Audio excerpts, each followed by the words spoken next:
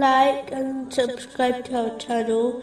Leave your questions and feedback in the comments section. Enjoy the video.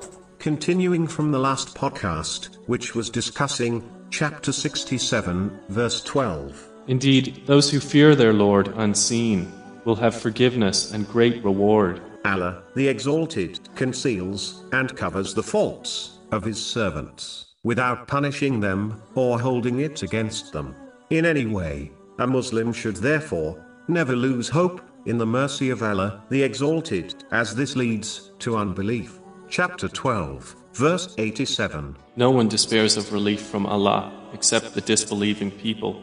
A Muslim should understand that the forgiveness of Allah, the Exalted, is unlimited, while their sins will always be limited. The limited can never overcome the unlimited. But it is important to note, this applies to the one who repents sincerely, not the one who continues sinning, believing that they will be forgiven. This is merely wishful thinking, not hope in the forgiveness of Allah, the Exalted. Muslims should act on this name by overlooking and forgiving the mistakes of others. It is logical to understand that if one desires the forgiveness of Allah, the Exalted, they should learn to forgive others. Chapter 24, verse 22. And let them pardon and overlook. Would you not like that Allah should forgive you? Greatness and true success is not connected to worldly things, such as wealth or fame. A person may obtain some worldly success through these things, but it's quite obvious, if one turns the pages of history, that this type of success is very temporary, and it eventually becomes a burden and regret for a person. A Muslim should never believe that superiority lies in these things, thereby dedicating themselves to obtaining them, while neglecting their duties to Allah, the Exalted, and the creation.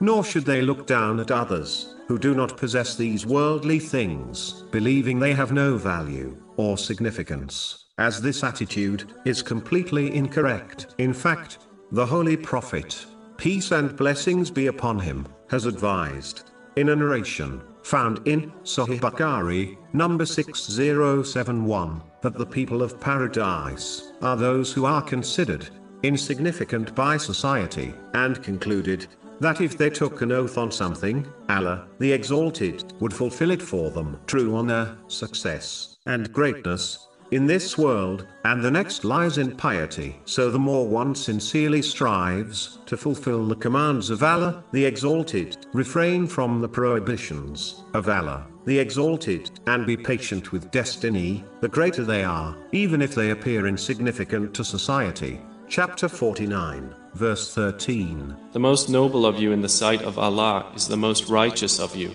A Muslim should therefore search for true success in this, and not waste their time and efforts in searching for it in worldly things.